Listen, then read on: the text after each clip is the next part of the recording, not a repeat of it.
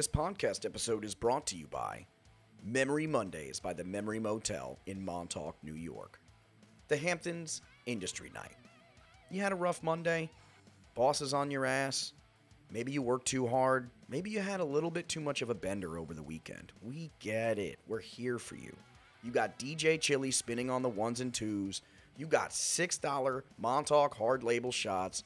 And you got $11 well drinks. No cover.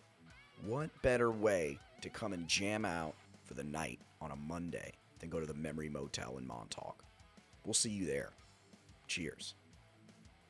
This episode is also brought to you by Happy Home Property Watchers.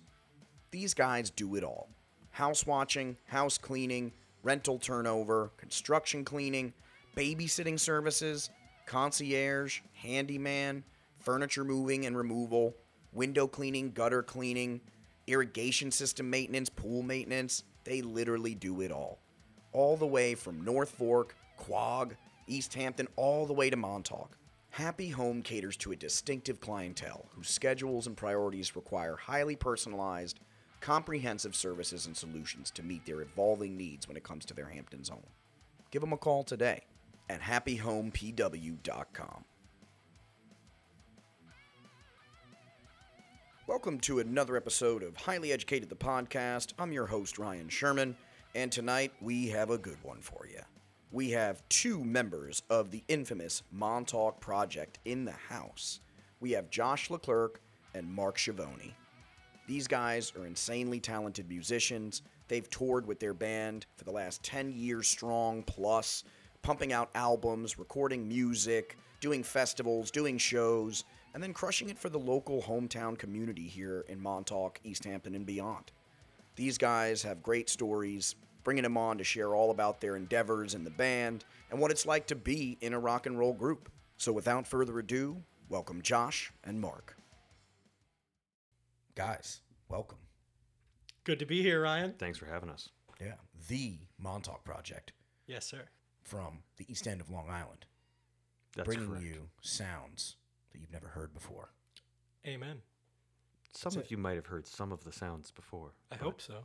Like a guitar sound, but not sounds like this. Oh, yeah. They're epic.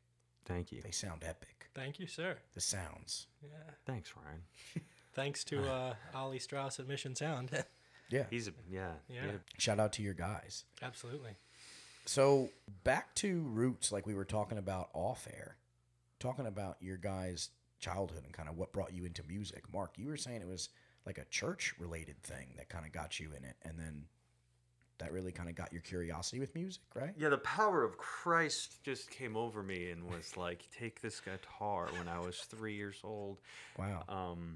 No, yeah, my dad ran he was the leader of a church band, and the band would come over to the house and rehearse. So there were instruments there, piano, guitar, drums, stuff like that from right around when I was like 5 or 6 years old. Occasionally, the whole setup would be there for a few days. I'd wander over and maybe tap the drums. I remember it scaring me how loud it was when I was just hitting it as a kid.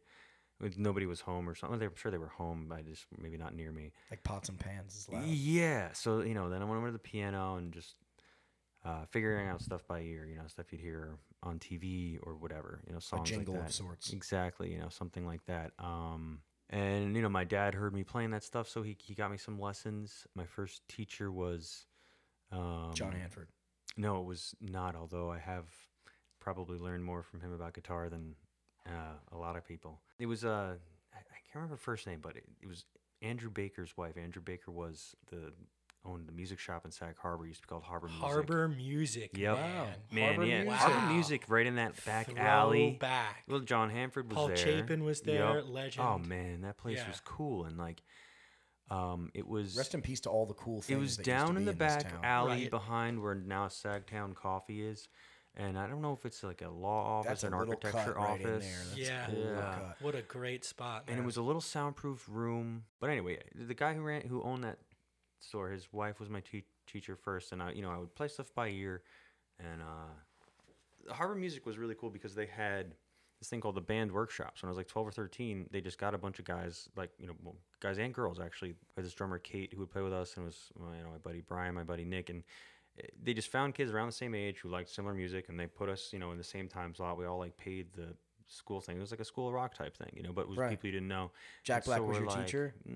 I think John Hanford was actually, he was kind of like, it was It him. all comes back to So I John guess he kind of Hanford. was, he wasn't necessarily teaching this exact thing, but he'd be like, all right, what do you guys want to learn? Let's do, we'd be like, all right, we'll do a Nirvana song or Metallica or whatever. He'd know the riffs mostly. We kind of knew them ourselves at this time. We were like But 13. when did it come from diddle to like actual you playing organized with people? Well, right around then, I was 12 or 13, and I already started having bands. And like the first show we had was at Guild Hall, I think. We had one at Stella Maris. That's where I went to school. But Jasper and I started a band. We also met in church. We were playing for community service. Who's hours. Jasper? Oh, And Jasper. I set this up on purpose. Jasper, Casper Jasper Conroy is our drummer. Yes, sir. He just had a baby. Congratulations to Jasper. Little Noah is her name. Noah Lee. Noah Lee. Yep, Jasper and his wife Jenny. They're a really beautiful little girl. So congratulations to them. Jasper, kick-ass drummer. Yeah, kick-ass Not drummer. here tonight, but very well noted in all of the music because you can hear the drums. So we're about very clearly. Yeah, Jasper and I have been playing together since we were 14 or 15. So that would make it about 20 years now. Anyway, yeah. So lots of different bands. Went to college, played in some death metal bands. One band called Blood Soaked Glory. Blood Soaked Glory. Yeah, they still have a MySpace page. You can find the music. Yeah. There's, Dude, They were MySpace. great, MySpace too. is still active. They're- MySpace.com is still going. I think some of the music pages still exist. I don't They know. were Wow. great, man. Good for them. You Justin played me a Timberlake bunch bought of it. that That's the stuff. last That I was So there's a did. lot of finger tapping, 7-string guitars, and a lot of just like. I didn't sing in that band. It was. I remember the first show I played for that band. I showed up in a tie-dye T-shirt. I had just moved down to Florida for college, and and just met the guys. Their other guitar player quit, and went to a couple rehearsals. Didn't know how like serious they were, and I got there, and they were all wearing like gauntlets and all this crazy shit, and they're like, "What the fuck are you wearing?" And I'm like, Well, I had like black jeans on, like rainbow leather flip flops, and a tie-dye Smiley shirt. face tie-dye With a shirt. tie-dye. It was a stick figure girl, and it said "Have a nice day." And I thought it was like ironic, whatever. It's like I thought it was funny and cool, like and they were like, "What the fuck?" So like they got like some dirty Slayer shirt out of somebody's back seat that I had to put on. They're like, "Never wear flip flops again." Like I was like, "Fuck, all right." Didn't they say? Gojira didn't they- Jr. didn't No, they, they Yeah. go. I think they said specifically that it wasn't necro enough. Am I correct? That was the clothing style. Wow. They said Good for you, man. Good for you being in that band. gotta dress more necro.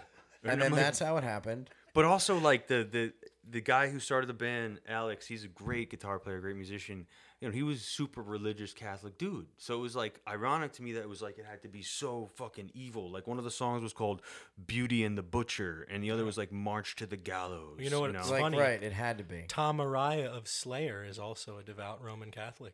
Catholic I'm Guilt just kidding. by the It's Montauk not. Project. Yeah. Speaking of the Montauk Project, Josh LeClerc, how you doing?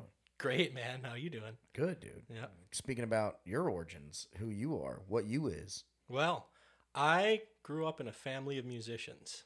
Yeah, you got lucky. Yeah, I guess so. Yeah. My father is an amazing guitarist, and my uncle is a fantastic bassist. Yeah. So I grew up, hearing my dad play hours and hours a day, play at a very high level. So it was Fall asleep to it too. Absolutely, yeah. And he started showing me how to play when I was maybe 4 or 5. I honestly don't remember. I always say, when people ask me how long I've been playing the guitar, I say for as long as I can remember, because that's literally true. But I do have, there was a picture of myself as a young child, maybe like 4 or 5 years old, and I'm fingering an E chord. So I at least knew how to do something when I was maybe 4 or 5. Right. And that's hard. Do a little like fretting hand kind of chord when you're Yeah. young. Like that's a little coordination. But it was Little fingers. I'll stress again. It was total immersion from day one for me. Yeah. like You were was thrown into it, there's no- There would be videos playing around the house. BB King, Albert King. Yes, I remember the Yes songs live video playing. Yes is one of those bands that just throws everything in the kitchen sink at you every song. I love them. Like you're just They're getting They're great. one of my favorite. Underrated. bands. Oh, Absolutely. it's like one of those magicians with the napkins they keep pulling out of their sleeve. They just Yep. Yes is just filled with surprises in every song. Brilliant music. Some Yeah. of my favorite stuff ever. Incredible. Yeah, incredible musicianship with that band. It's Steve unreal. Howe, Bill Bruford, Rick Wakeman, all those guys. But in other words, to summarize, you were basically destined to be a I guitar player. yes, It's like impossible for you to not actually have think been. so. Yeah. I think, that's what I've been taken to saying is that I didn't really have a choice, and I don't mean to say that in a negative way. I mean, it's Right, like angry hockey dad or like no, I see it as a blessing, but it really was never a choice for me. It's to sort of pursue like this. you didn't choose to play guitar. It's a calling. You were born as a guitar player. And that might Yeah. sound pretentious or whatever, but it's an expression of a very deep feeling that's inside of me. And if that's how you feel when you wake up every day, you know it in your bones. That's how it is. Absolutely. You know what you're attached to. You Yep. know what your calling is. You know what you Well, see- I will just affirm that it's true just from playing with Josh. Thank you. I appreciate that. Yeah, That's beautiful. I mean, very you know, talented. Josh is incredibly talented. absolutely. You know, and I think one of the cool things that I think we agree about as guitar players, which makes us, have a good chemistry and sync so well, is like it might sound sort of esoteric, but sort of the point of what we're doing. The intent. Sure, Yes. and much of it is purely to like spread joy and the feeling of being alive and like the best parts of that. Yep. And like And sort that's of all an extension of what he was. Yeah. being a catalyst for happiness. Letting it flow through you, kind of like a channel, but not in like I don't know how to say. It's an extension of your own self. Really, when Not you being put it out used. there. Yeah, absolutely. Every time you release something, it's an extension of what you're feeling at the time. Especially musicians. That's why it's very unique as a musician, where you kind of get to play what you are in that moment. Like an actor, he gets paid to play that role or whatever, but he has to he rehearses for that role. He does it. He studies it.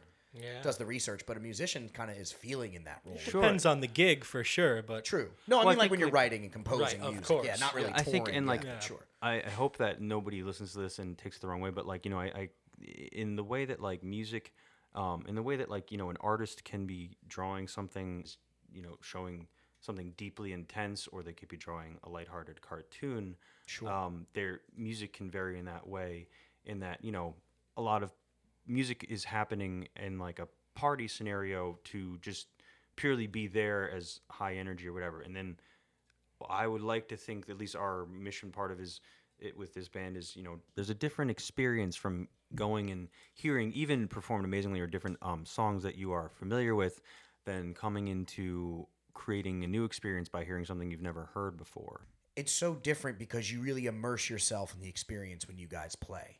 You really kind of feel it, and you can feel it around you. People are all rocking out. Everybody's, jamming and dancing. Everybody's having a good time. Josh is ripping solos. You're fucking ripping everybody's ripping, Jasper's going crazy on the drums, Leander on bass. Like, everybody's ripping everything. So it's like, you guys are like a full force band. The energy is 1,000% there in every show. Oh, absolutely. Like, it's not one of those bands where you're like, oh, they could have like one or two songs where you're like, oh, let's walk away and grab a drink. Like, you guys are like the band you don't want to walk away and grab a drink because it's so fucking good. No, we're kicking your ass the whole time. Yeah, and that's great. And even when it's slower stuff, it's melodic and it's like this immersed thing. It's not just like, oh, it's a slow track. It's like, no, even your slower songs that aren't so upbeat still give you all of these little components to have to listen to as well. And I think it all flows really nice. And I'm not blowing smoke. I'm a fellow musician, just admiring, Thank you. We appreciate it. Thanks, Ryan. Yeah. I mean, you've been there for a while. I mean, you were even at our South by Southwest show in 2014. So, I remember that. Yeah, almost 10 10 years ago now. yeah, that was cool. You guys were out of the van. You guys were traveling in a van Yep. at Well, South by Southwest. I just got rid of that van in the fall. That was a sad R.I.P. day. R.I.P. I was. Wow, you still had it? Yeah, she was going. I actually put it back on the road last summer last summer. Oh, You man. guys can't see my face, but my jaw is dropped. I'm just like It was, baffled. You still have that van. Yeah, That- it or did. had the Well, van. yeah, but it was rusting out. I would have kept it going. It just wasn't worth it. Rusty old van. It sat by ditch plains for too many years, too many winters in the salt air and stuff. And that's what happens. What are you gonna do? They can't convert it to another ditch witch. So Thank you for your service, yeah, old van. that was I've definitely been a fan for quite some time. I remember I bought the first CD you guys ever had too. That I played that in my car. Probably sat in my CD player for I don't know 3 years. And never left. CDs, remember those? Yeah, CDs. It's very guys. strange. Yeah. Yeah, for those who are younger listeners, CDs were a thing that were plastic and it would play. and you would hear music, sort of like a vinyl, but smaller, Oh, and so, more compact. You know, we just recorded a few songs in Brooklyn at Mission Sound with Ollie Strauss, which was really cool. And we're actually we put a couple of them out, but I want to remaster them, and we're in the process of talking to some mastering studios. And it's interesting because the first question is this for streaming only or physical as well, and which platforms? Because It matters. also what I'm finding out is that each platform has its own threshold, of which they butcher your music. correct, and their own compression algorithms, and it's not the same anywhere, which is frustrating. Maybe you want to elucidate a little bit on what you just said there. Because it's definitely, the dynamic levels of the tracks. Sure. So, like, I mean, if you were talking about, someone who might not be familiar with mixing or something in general, just like it's more than just the level of an individual instrument. You can kind of think of it like the bass, mid, and treble dials in your car, but if there are like a couple hundred of them and very specific, and then Right. then it's even Very more specific. complex than that, in that you sort of can envelope and turn the sound inside out upon itself in a way, so to speak.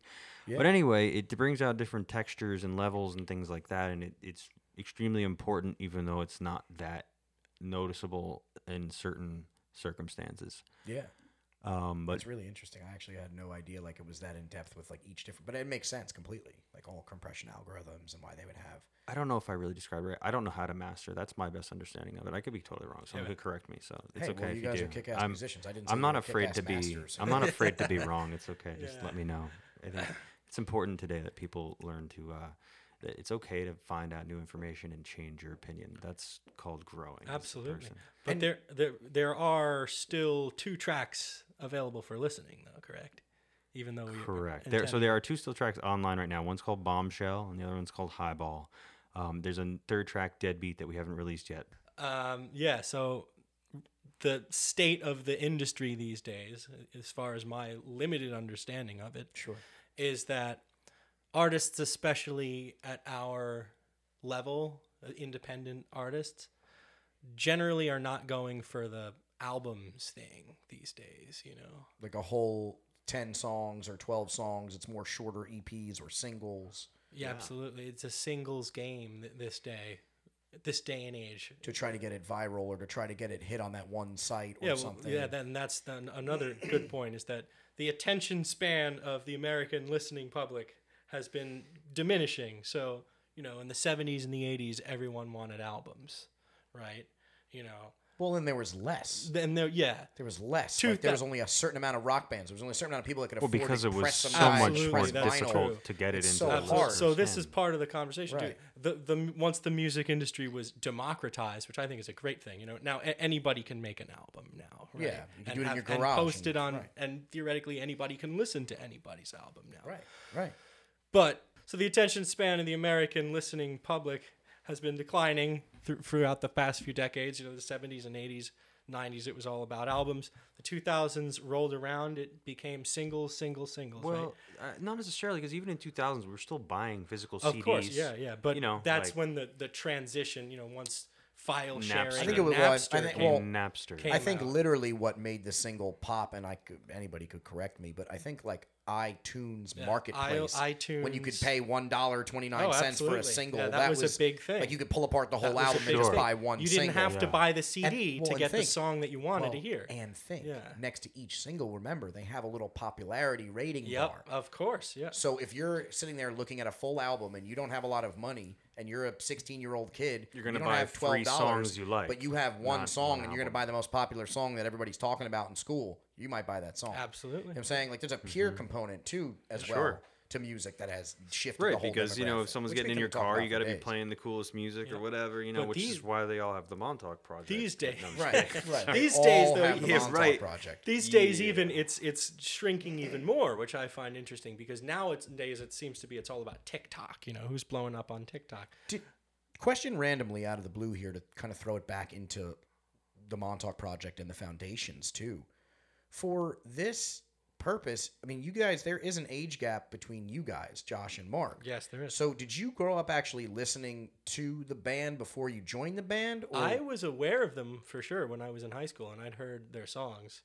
But Mark was the age gap is actually larger than I wasn't. I think Mark was in high school when I was in like 4th grade or something like that. Mark, you old fuck. So yeah, I was in high school, and that was when the Montauk project were starting to make moves. So I was certainly aware of them. After I graduated, they'd had 2 members leave the band, including a lead guitarist. So I was looking for a gig, and I'd known Mark. We'd met a few times through the Stephen Talk House outrageous open mics. Yeah. Rest in peace. Those were the best. Yeah. Those were awesome. so much fun. And people know the Stephen Talk House who Yes, listen to this absolutely. podcast because we've had multiple people on involved with the Talk House. So, But that open mic they used to do was such a cool program. I would not be the musician I am today if it was not for the Stephen Talk House. So shout out. Wow, yeah. But yep, we met at one of those. So I'd known of him and auditioned, and it all worked out. I think I was 19 years old, right, when I joined. Yeah, something like that. I was a youngin'. Yeah. I remember sure. we were talking on Facebook and having you come over. Yeah, and How intimidating was that? Were you like It was shaking? very intimidating, especially since I'd been warned by people around Wait. town. I was like, I would Warned. Another local artist had told me that they had very high standards. And I was like, yeah, I think I can do it. But anytime anybody says that, The Montauk Project Well, was so that was like rocking and rolling. 2015 or something. 2016 or 17, maybe 16, Well, I think. I think or it was 15 or like 16. January of 2016 Yep. because Maddie and Chris were the original lead guitar and bass player. Then Jack and Kevin were there for a while. They left around November or December of 2015. So Jasper and I played one show as a 2-piece where I plugged a 5-string bass into like an A/B splitter and put an octave up pedal on it and put it through a guitar amp and a bass amp and just played a bunch of our riffs and like screamed, and like it was not that great. But we didn't want to cancel the gig. I forget where it was. Show must go on. Yeah, so then Josh joined. But it might have been intimidating for you, but I remember for a fact, like we played together. I don't know if it was the first rehearsal, but it was in the first 2 or 3 where I was like, man, like I really like playing with this guy because Josh listens, man. And maybe that's part of his training at the Talk House there, because you can't really keep up with some of those cats unless you're paying attention to what's going on. They'll let you play for a minute and then they'll kick you off stage if you're not letting everyone do what they should do. And if you're overstepping, what you should do, how much or how loud or whatever, or just don't know what you're doing. You learn those lessons the hard way. Josh knows what he's doing, and it was very apparent right away. Very like easy, and it was like, this is gonna work. Yeah. And there's never been a question about, not whatever that there should have been, but it's Josh rocks, man. But now, did you have that same hesitation as an older person with a 19-year-old trying to join the band? Were you like, oh, he's 19, like, is this going to work out? Well, Like, I did mean, you I ever have that wasn't like reservation? 40, Like, he can't even drink. No, but it's like, no, he can't even drink. Like, he can't That even was be in an the issue. bars. That was an issue. You know what I'm saying? Like, That the was an age issue. How old thing. was I meant that? it more like that. Yeah, like, no. it was So I was logistically. It was an issue. I think I was 27, 28, something You like were that. So it wasn't like 27. Right, you guys were all older, right? Yeah. So there was a couple points where like we went to a couple gigs. I think it was Pianos in the or city. Niagara. Was it pianos? It was It was pianos. 21 and up. So we had to like fudge, like sneak him through the side. Like he wasn't technically allowed to play there. But we're like, we're not gonna not play. And it was like kind of stupid, but like for them it's just a liability thing. We're not, we weren't like anybody. They didn't know who we were or anything like that to like make any exceptions. And for them to have somebody underage is just probably too much of a liability. So True. that's their rule. Right, yeah, I get it. So I get it. So there were a couple hurdles, but it really wasn't that big of a deal. Yeah. It's like he wasn't in high school anymore, so it wasn't like anything like that. Yeah, yeah. And so once you guys started playing your first few, because I know you guys aren't, you're not a cover band. You write your own songs. It's original music. That takes a while to kind of gel with somebody for a second and then get that comfortability. Or Josh came right out of the gate with some dope riffs that we still play today. Yeah, that's Like from those first couple of weeks. Like, one of the songs, Heat, was like I think he and I were both, like, he was playing something and I started playing something off of it, and that's what happened, and then the second riff was all Josh, and we still play that song in every long set. We'll play that song. It's one of our heavy hitters we pull out at the end. It just kind of slaps you in your face and then has like a undetermined jam at the end that's different every single time. Now, just to dive more into kind of, because now we talked about both your origins, kind of how you got together. In terms of creating music itself, I'm speaking as the person, I'm kind of talking like I'm also not a musician myself, but just for the people who aren't musicians, like how do you kind of comprise or decide how to comprise when you're making music? Do you just kind of go off whatever you're feeling in that moment, in that time, or is it something you're kind of planning out of, we want it to kind of sound this way and we're going to mold it? That's a great question. Well, I think it happens differently depending on the situation. Sometimes we'll be together and, Mike, our keyboardist, will just lay something down. And then, or a guitar player will lay a riff down or something like that. And we'll just jam on it for a while. We'll jam for like 10 minutes and I'll roll the iPhone voice memos. Then you go back and you listen to it and you see, oh man, 8 minutes of that was trash. But there's this one spot, and then you take that one spot and you try to start hearing stuff. Like, at least that's been my process lately. Yeah. With trying to compose. Yeah, I mean, Mike joined the band about a year ago, maybe a little more actually. And having a keyboard player has opened a lot of doors as far as writing. It opens every door. Yes, it if you don't have a does. keyboard player, you're fucking up. Yeah. I'm sorry. I agree. Yeah, I mean, it does. I couldn't imagine without having him. It now. fits in every band. doesn't Give me a work. genre where it doesn't fit into. Death metal. Punk. You could figure out. You could figure out synth, Dragon Force. You could figure out something. You could make it work. I don't think that like the Ramones or NoFX would be better with keys, but I will Talking say, Heads. Yeah, I guess not saying better, but like, you finding one could that make couldn't it work. enhance a band. Right. Sure. It's such an instrument like that. especially these Regardless, though, new yeah, ones. it's helped a lot because, one thing is there's certain songs where I was playing rhythm or just playing to have some support behind my vocals, where Josh might be doing something more complicated. And now that we have the keys, some parts I don't have to play guitar, which allows me to focus more on the vocals in that moment, which is great and freeing. And obviously I can probably perform better when that's the only focus at that moment. 1,000%. So it's been liberating in that regard. It has been challenging in that obviously there's more equipment in another person. So as far as coordination and setting up on stage, and honestly, a big struggle we're having with now is figuring out stage levels with having more amps and having an instrument that has a softer attack than an electric guitar, and making sure that it's not getting buried. So that is a new hurdle, and unfortunately we don't play 200 shows a year, so it's like it's taking a little bit of time to work out exactly how to do that. So Yeah. Friday we're playing at the Talk House. Well, this probably will be heard after this, but anyway, we're actually planning on facing the guitar amps to the wall behind us because recently we saw that band Led Zeppelin, who plays there often, did that, and they also have like a screeching guitar sound, and it's always too effing loud for their mics and monitors. Not their fault. It's just, and it's also like we have our amps at the lowest volume they'll be at to have the adequate tone to get the full bass and mids of the amp.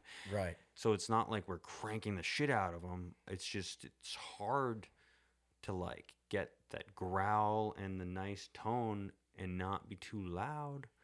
How important is that, though, to the integrity of your sound? I guess I'll circle that back to it. I mean, it's the most important thing, really, because it's your signature. That's that what- growl tone, of your or- tone. it's the of that signature is your signature. of all music, really, I would say, is sound. And it's the thing that can't really be notated. But, like, what's the difference between a rock band and a folk band?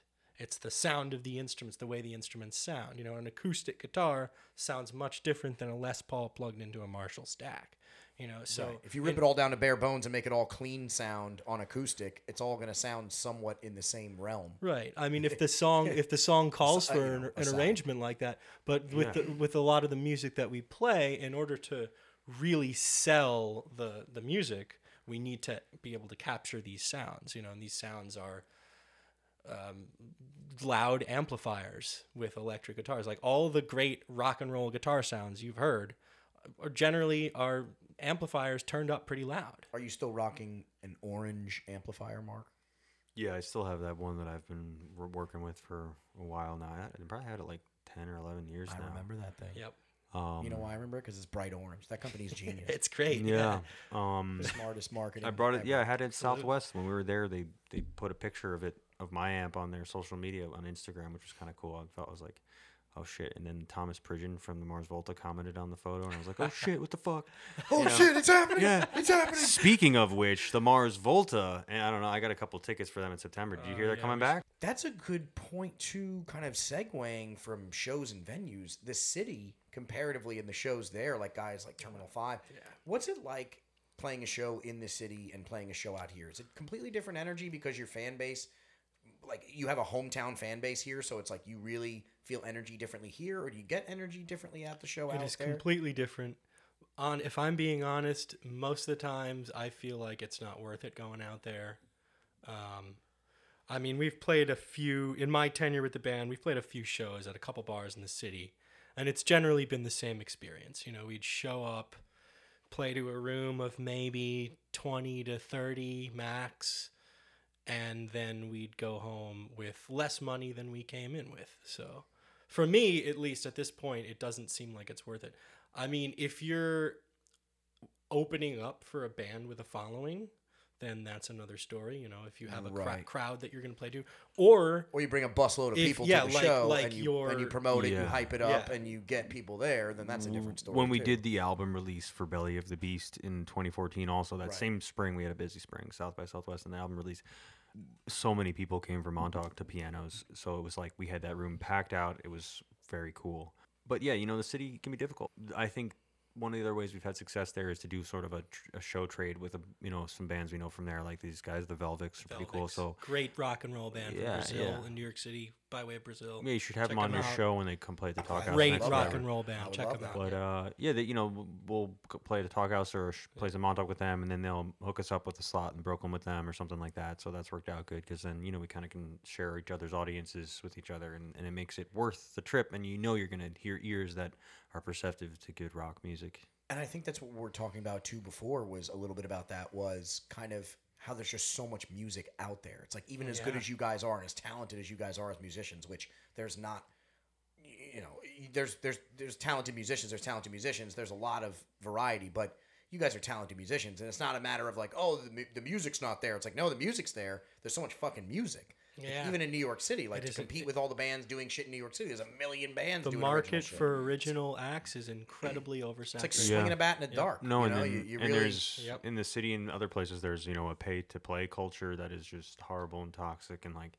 there's all kinds of vultures in the industry. Like we just played Great South Bay last week, and immediately we had a cool interview, and immediately after somebody else approached me and was like trying to sell us on buying an interview where they come to videotape us, and they're talking about numbers like $3,000 to $5,000 for them to film a 10-minute segment that goes on to a local Long Island TV show. yeah, I mean right? it might hit like the boroughs, but it was one of the upper local stations, Right. and it's sort of like what, and then I said, whatever hey, happened to just you know, news so, and media being media and Right, news? yeah. What? No.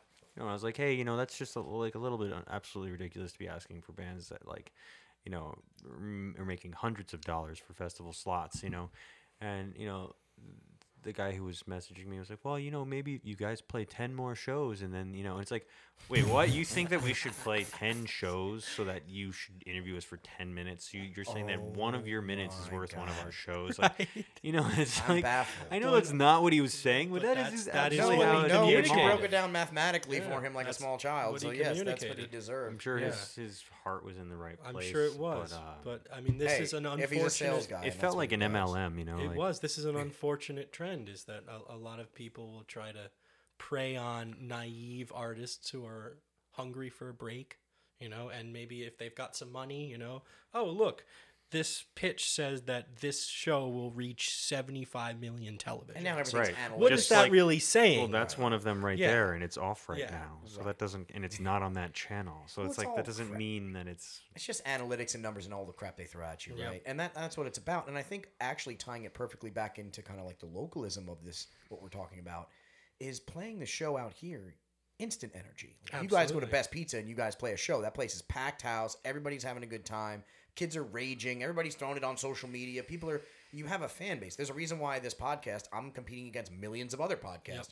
Everybody else is doing it across America. But if I start my little market here where I know people and I have friends and I have people that I can interview and I have a base here of listeners, that's how you start your thing, just like you guys did and over the years. And you've been doing it since 2010s Yeah. in that area. So it's a process. It's not something that just bakes away overnight. And I think you guys are.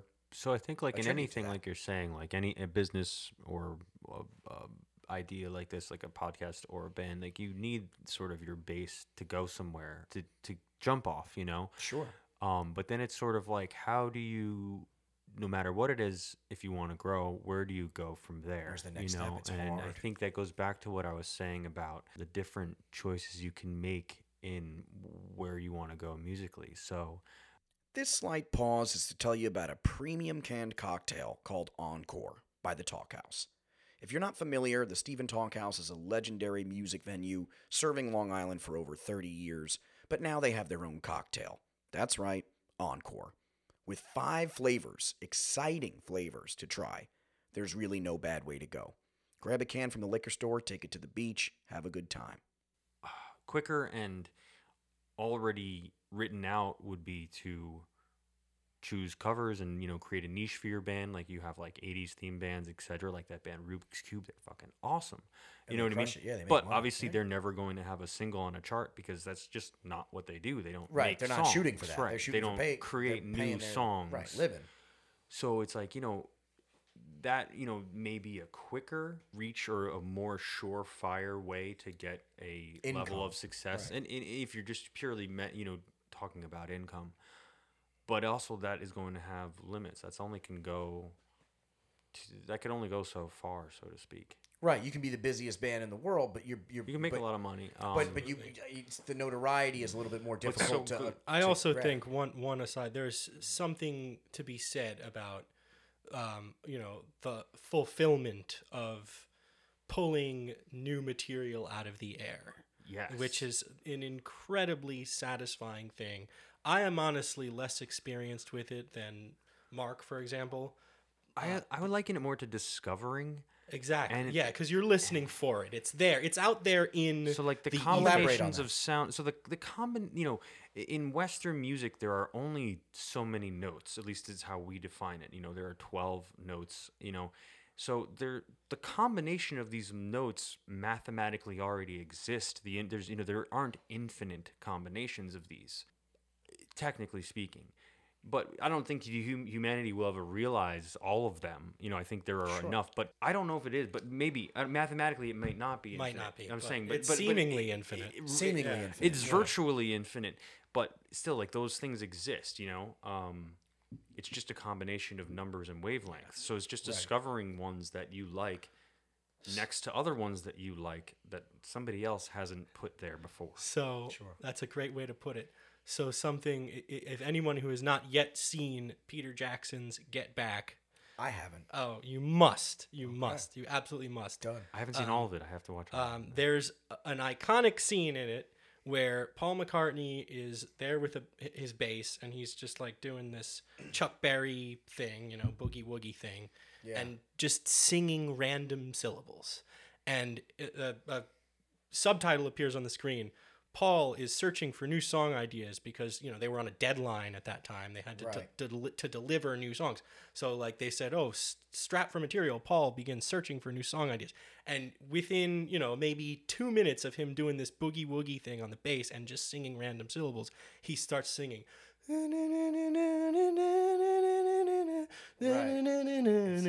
And then 20 minutes later, they're starting to write Get Back. So that's what I mean by pulling stuff out of the air. He was there with his bass. He was listening for the melodies. Who knows where they come from? That's a whole nother topic of the conversation. Right. Well, it can slap you in the face from any which way. Or from Right, so anything. it's like writing a song doesn't take 20 years, but being able to pull the right song out of the air can take 50 years. I don't know. Absolutely. A song could take 30 seconds.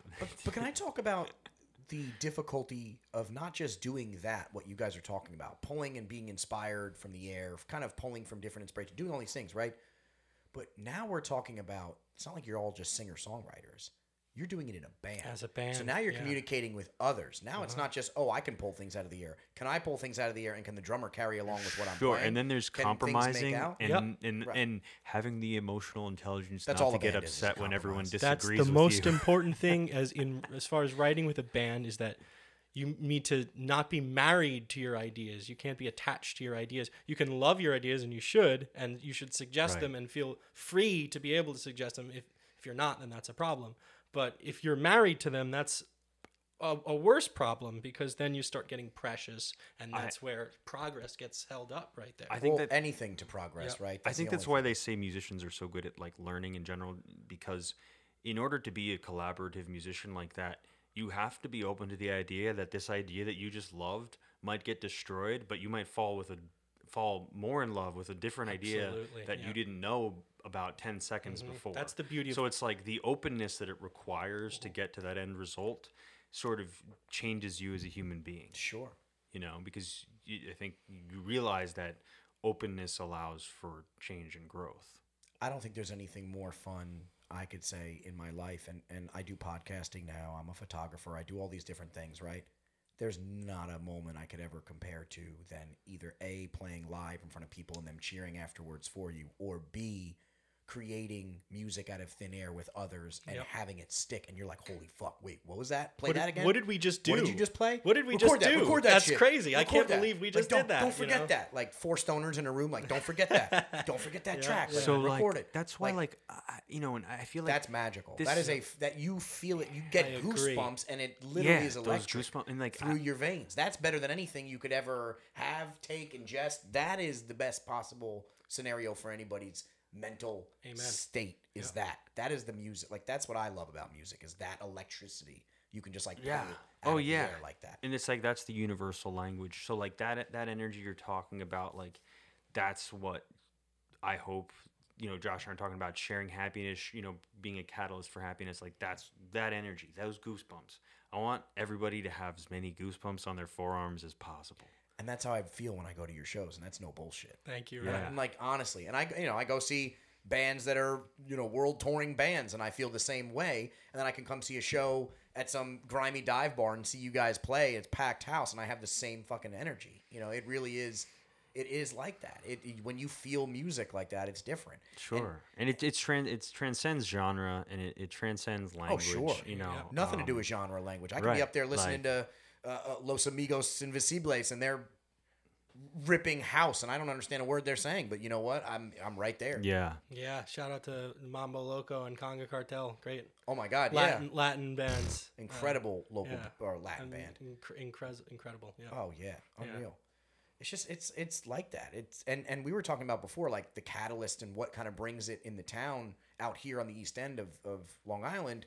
We're specifically speaking about the Hamptons and this general area.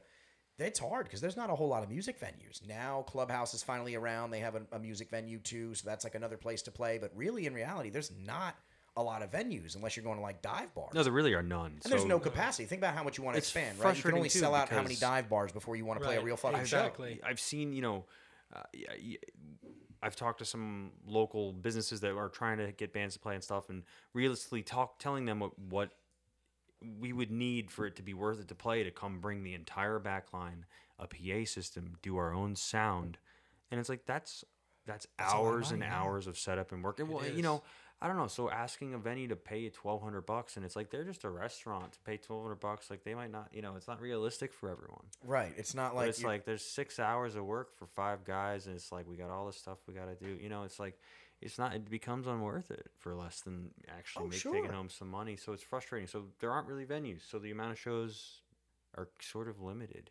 It would be better to save the energy for more so one-off events throughout the year, like 6 or 7 big events, and you really put all your time and energy into those and kind of make those worth it and make those the powerhouses and kind of set your releases around that. Is that kind of more of a thought process now? Yeah, that's has to be the game plan. Quality over quantity, just because it's impossible. And you guys can pack shows with the right time given beforehand. Obviously, summer's busy because everybody's doing everything, so it's always hard to get everybody somewhere. But all you have to do is have a couple of big shows a year to really have a blast and a launch pad to produce a big single or a big this. You just need that first local push to really kind of set it off.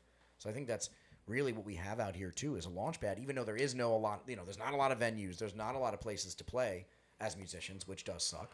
But if you make it worth it and strategize and kind of make it your moment. Yeah. Gives us more time to work on new stuff too. Right. Gives you a little, instead of trying to play shows every 3 times. But that's how musicians make a lot of money these days, right? That's the battle between what you guys are working with. It's you make money off touring and merchandise. Right. Yep, exactly. You're not making money off singles and things unless you're Lady Gaga or some giant artist that has a 360 deal with some record label and they're making bank. It's you're not really getting that kind of massive exposure or turnout from a label that can buy 500,000 copies of your single. Because no one buys music anymore. So right. So it's like, oh, this and that. If you can just kind of get that ego out of it, which I think was what you guys have done at this stage, is like, oh, get the ego of, oh, it's not, we don't have to be the next Led Zeppelin, but like we're producing incredible music and an experience, and that's what's important. Right. And that's what's going to sell itself and kind of take off from there. It's going to produce more from that. It's not like a mindset of, oh, we're trying to be this. It's we're creating what we're creating, and it hopefully. Yeah, I mean, just last night, Josh and I spent like 3.5, 4 hours working on something that has more or less a disco dance beat. Yep.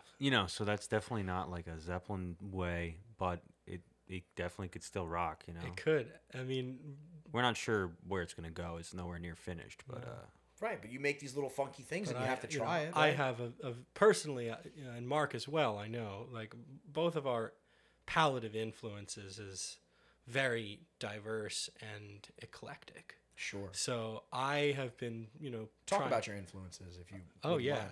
for sure. Well, I mean, as a guitar player, and that's, if I'm being totally honest, that's what I am first and foremost. Is I am a guitar player. Sure. For sure. I mean, guys like Eric Clapton and Jeff Beck probably come to mind first, and then the next, Dwayne Allman and Dickie Betts from the Allman Brothers. Yeah. Those were huge. Yeah. B.B. King, Freddie King, Albert King. Very melodic players. The you're three choosing. Kings. Yeah. Yeah. And also, I very much into, like, I like the headier, more cerebral players, like guys like Alan Holdsworth, rest in peace. Yeah. Anybody who is interested in guitar at all must go listen to Alan Holdsworth for sure. He's definitely not a household name, but I think maybe 200 years from now he will be. There you go. But and outside of just guitar playing world, I really just love music so much. So I've always said there's something in every style that I can appreciate. So, Sure. Lately I've been really into the Beatles. I've been digging Prince, stuff like that. I love pop music. I love 80s R&B, 90s R&B, Janet Jackson, stuff And like that and all of that eclectic influence is what's going to kind of shape you into this very unique player. Absolutely. Right? If you're always playing this one way or listening to this one style, you get a little skewed. You kind of want a little variety to mix it up. And even if you're like a straight hardcore, let's say you're a hardcore metal guy, or if you're like a hardcore pop guy, or whatever you are, like, whatever your genre is, it's good to dive outside the box, because then you get your inspiration kind of shifted a little bit. You're like, oh, wait, but I went from like death metal to reggae music, and now there's like a weird little beat I didn't recognize, or like a weird little riff I could maybe play. Yeah, or like, I don't know if anyone else has ever noticed this, but like, in high school I used to listen to a lot of hardcore, and they have all these like breakdowns, like bands like Every Time I Die, The Chariot, and Dillinger would do these like 2/3 kind of triplet breakdowns. Yeah.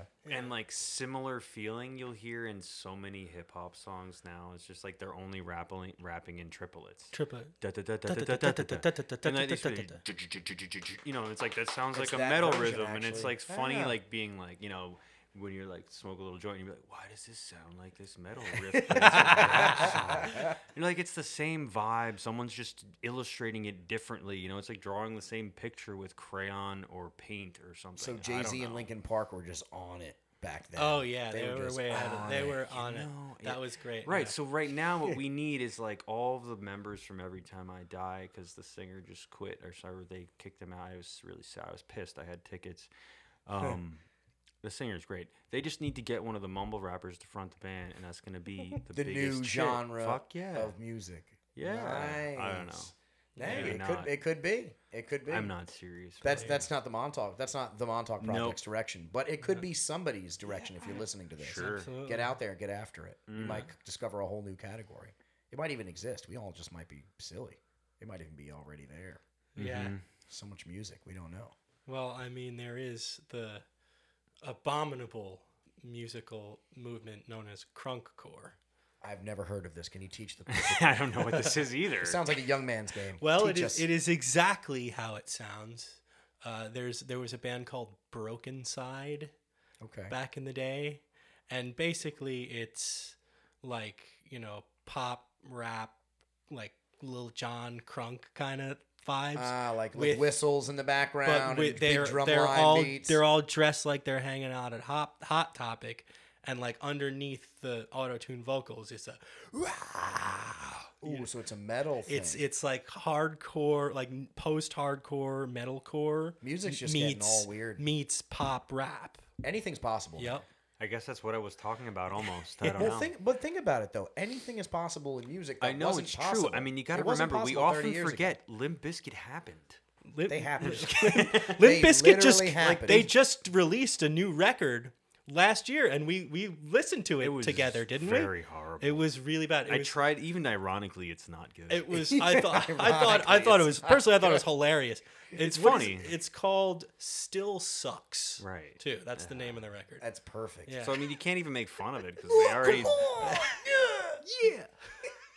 Yeah. There's a couple. We tried. I think there's an acoustic one on there too. I don't know. It's kind of funny. Music's getting funny now. There's just like everything you can, and that's the difference. Is that like 30 years ago they didn't have all these like synths and beats and weird machines that made all these sounds. They had like, they had like the Doors, and that guy was experimenting.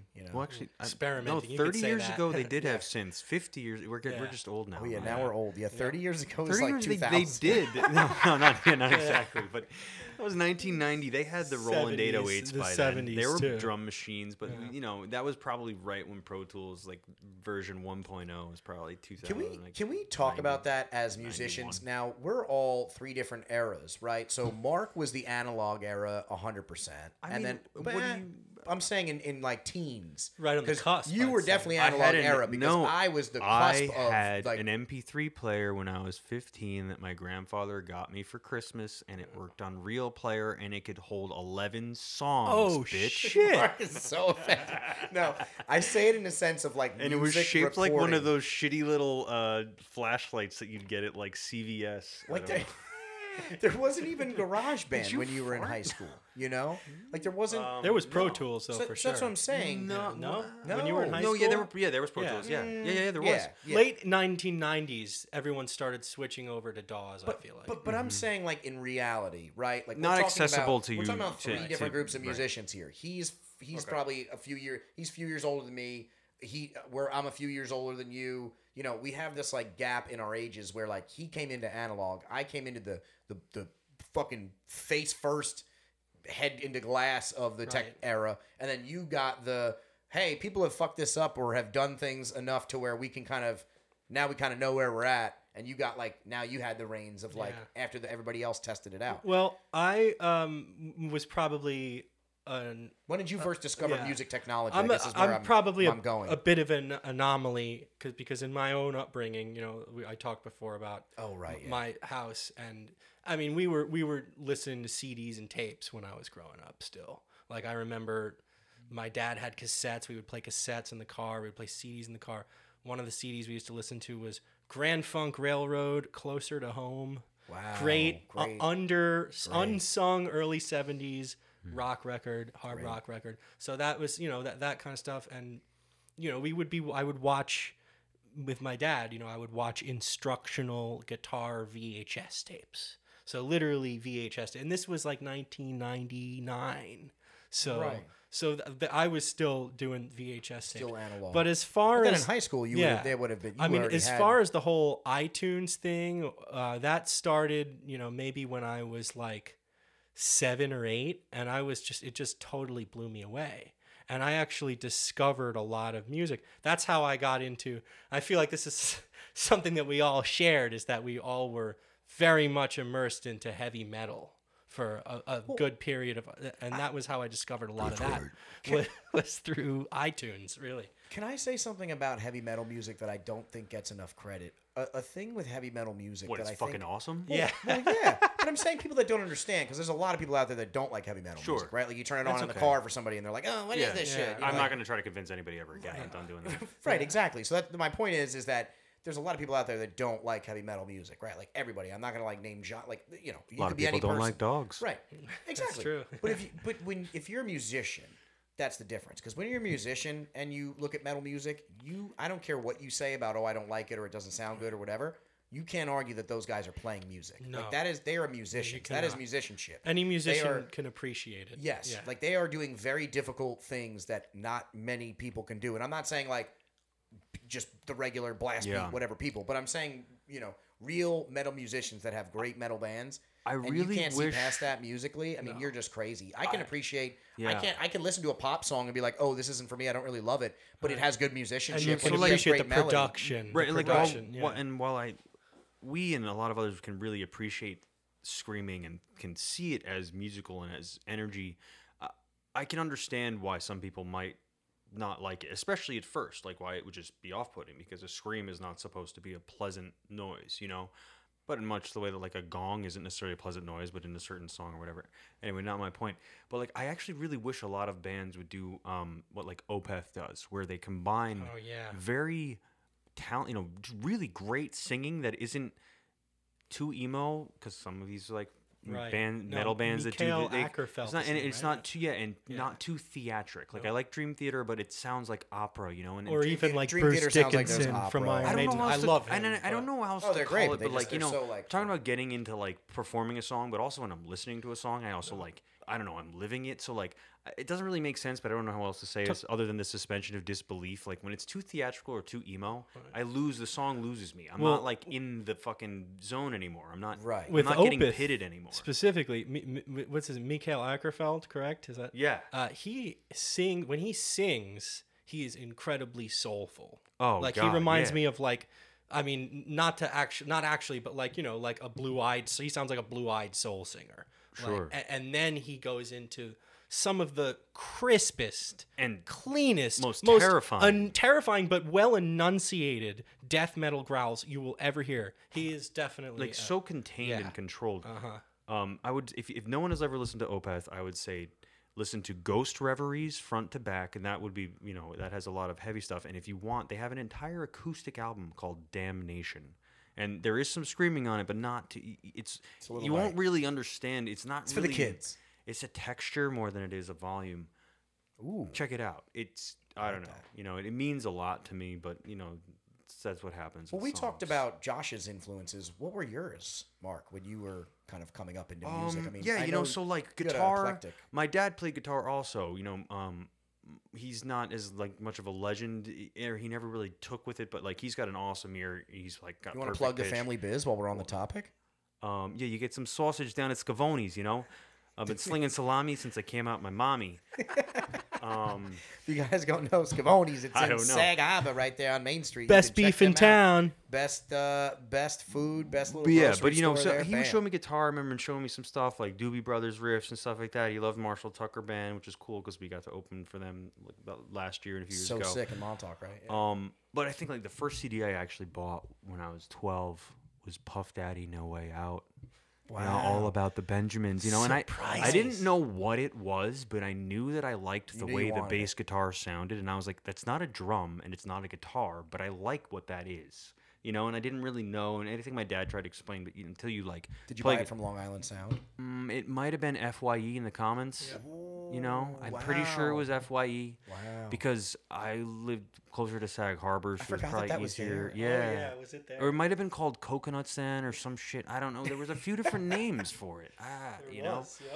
But then the next CD I bought was Nirvana Nevermind, because one of my cousins had it. Yeah, and then that's when like guitar now, because I think I mentioned I started with piano, and then I found a drum set in my grandfather's attic, and I started playing the drums for a few years, and then Nirvana, I was like, I need to do this, and that's when I really wanted to play guitar. For Nirvana, Metallica, that was like, oh, I want to, it just sounded so cool.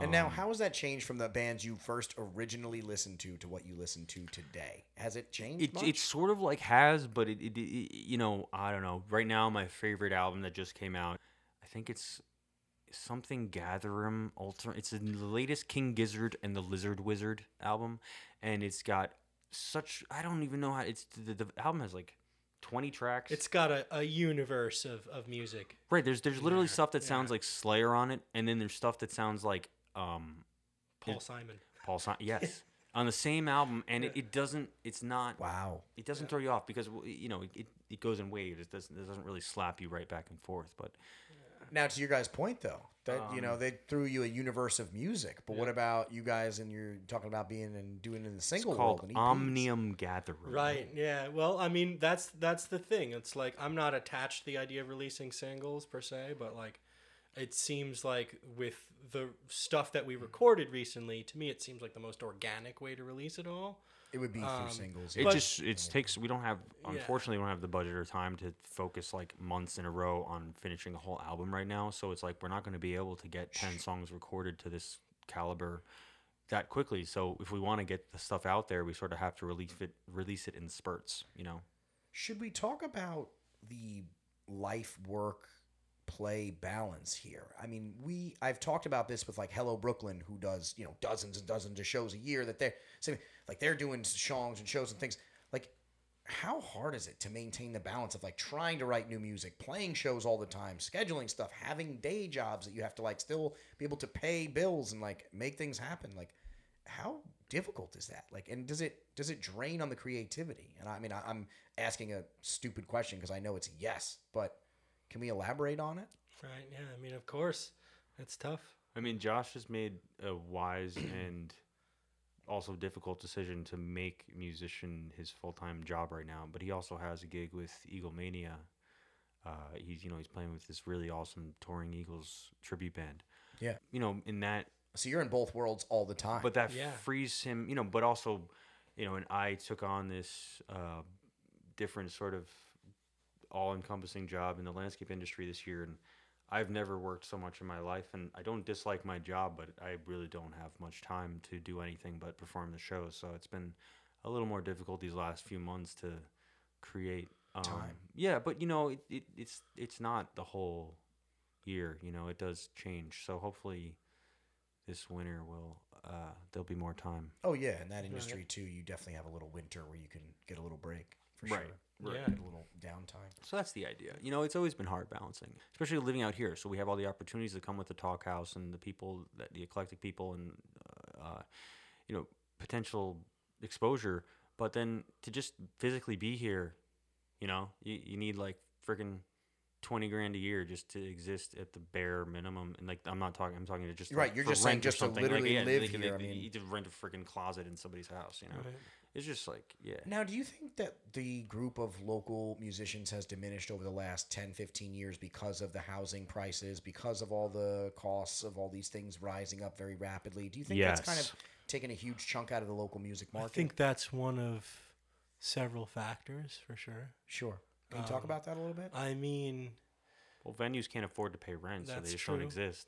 Venues don't exist because of that, and because the rent prices are so high, they're not willing to pay musicians as much. But I don't know what anyone expects. I mean, half of the community sold.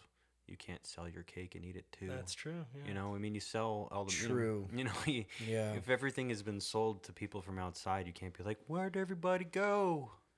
That is true. I mean, that is a valid point, and I think we all need to recognize that as locals too. Sometimes is taking a step back. It's like, hey, your best friend is still your best friend, but he sold and moved to Virginia, or your best friend is sold and moved to Florida, and or it's whatever. Also the that's fine, that's but just know that's what happened. So it's if you not don't just sell to a all local for a reasonable price. That's why. It's not like some rich guy with a briefcase knocked on the front door, like shoving money in his face, being like, "Give me this house." You might have. I mean, some people, I'm sure, some houses, sure, some property, sure, but your house is in between mine and the ocean. For the majority of people, they saw the boom in the pandemic and they were like, "Ooh, this is prime time fixins. Let me sell and get the hell I mean, out the of writing was on the wall long before the pandemic. Long before. The pandemic just blew it all up. But that's it is though. In my opinion, and take all my opinions with a grain of salt, of course.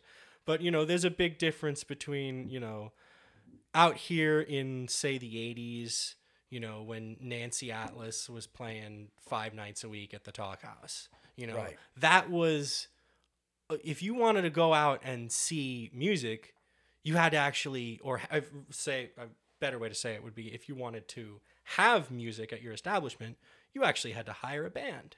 I mean, sure, there was not saying that there weren't DJs in the 80s, but nowadays, it is not my intention at all to diss what DJs do. DJs are musicians as well. Let's make that absolutely clear.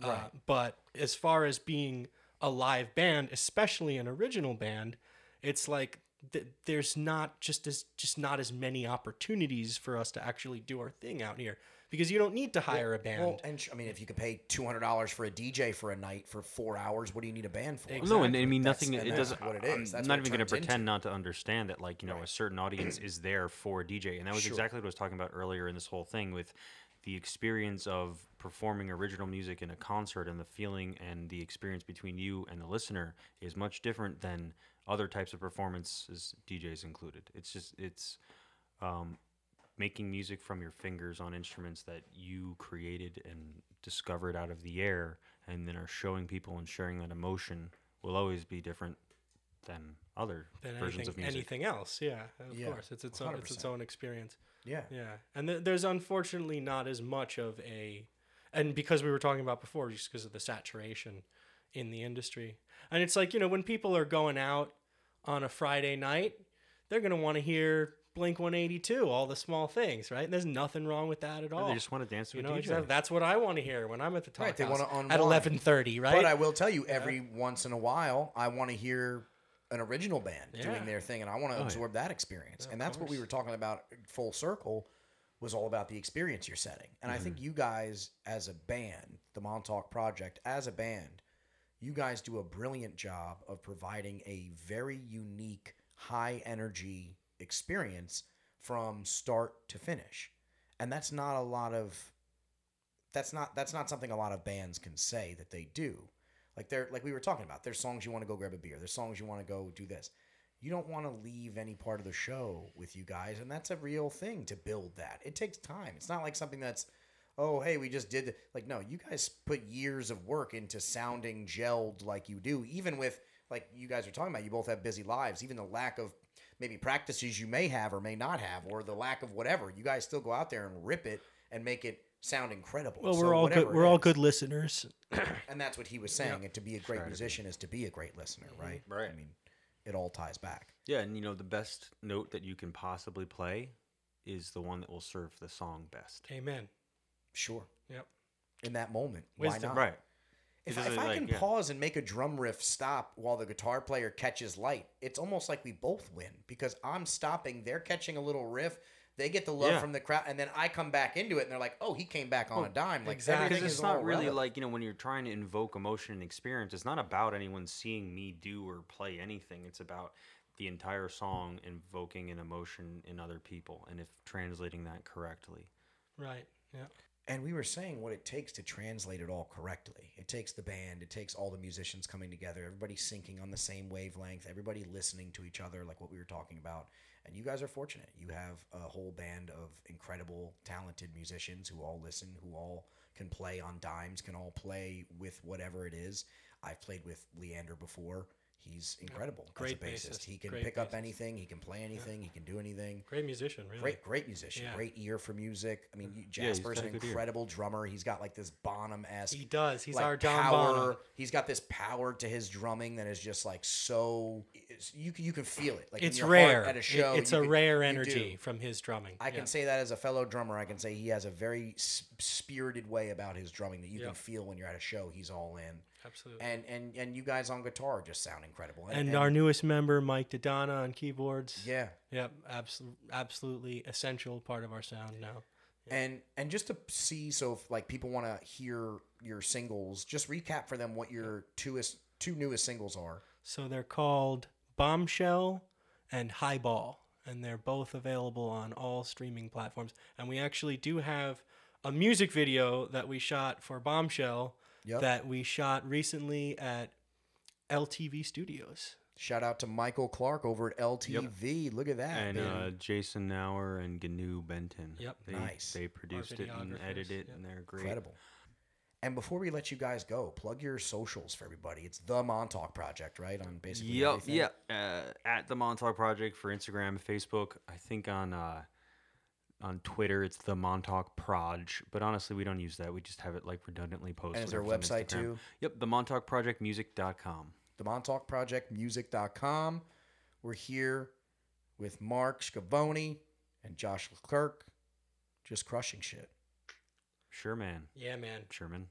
Great to have been here. Thank you very much, Ryan. Thank you so much for coming on, and I can't wait to see you guys play in August. And This has been great.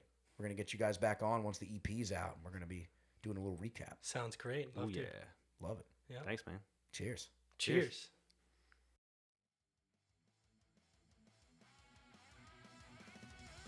Well, that concludes another episode of Highly Educated, and I just wanted to let you know if you need anything, I'm talking anything grocery, baby. Screw Stop and Shop. We don't play that game. We go to Schiavoni's Market in Sag Harbor, okay? We got real Italians cutting the deli meat. We got real people behind the counter. They got the fresh flowers. They got the produce. They got the fresh meats. They got the fresh bread. They have it all. Craft beer, craft wine, you got it. The guys at Schiavoni's will hold you down. Check them out in Sag Harbor.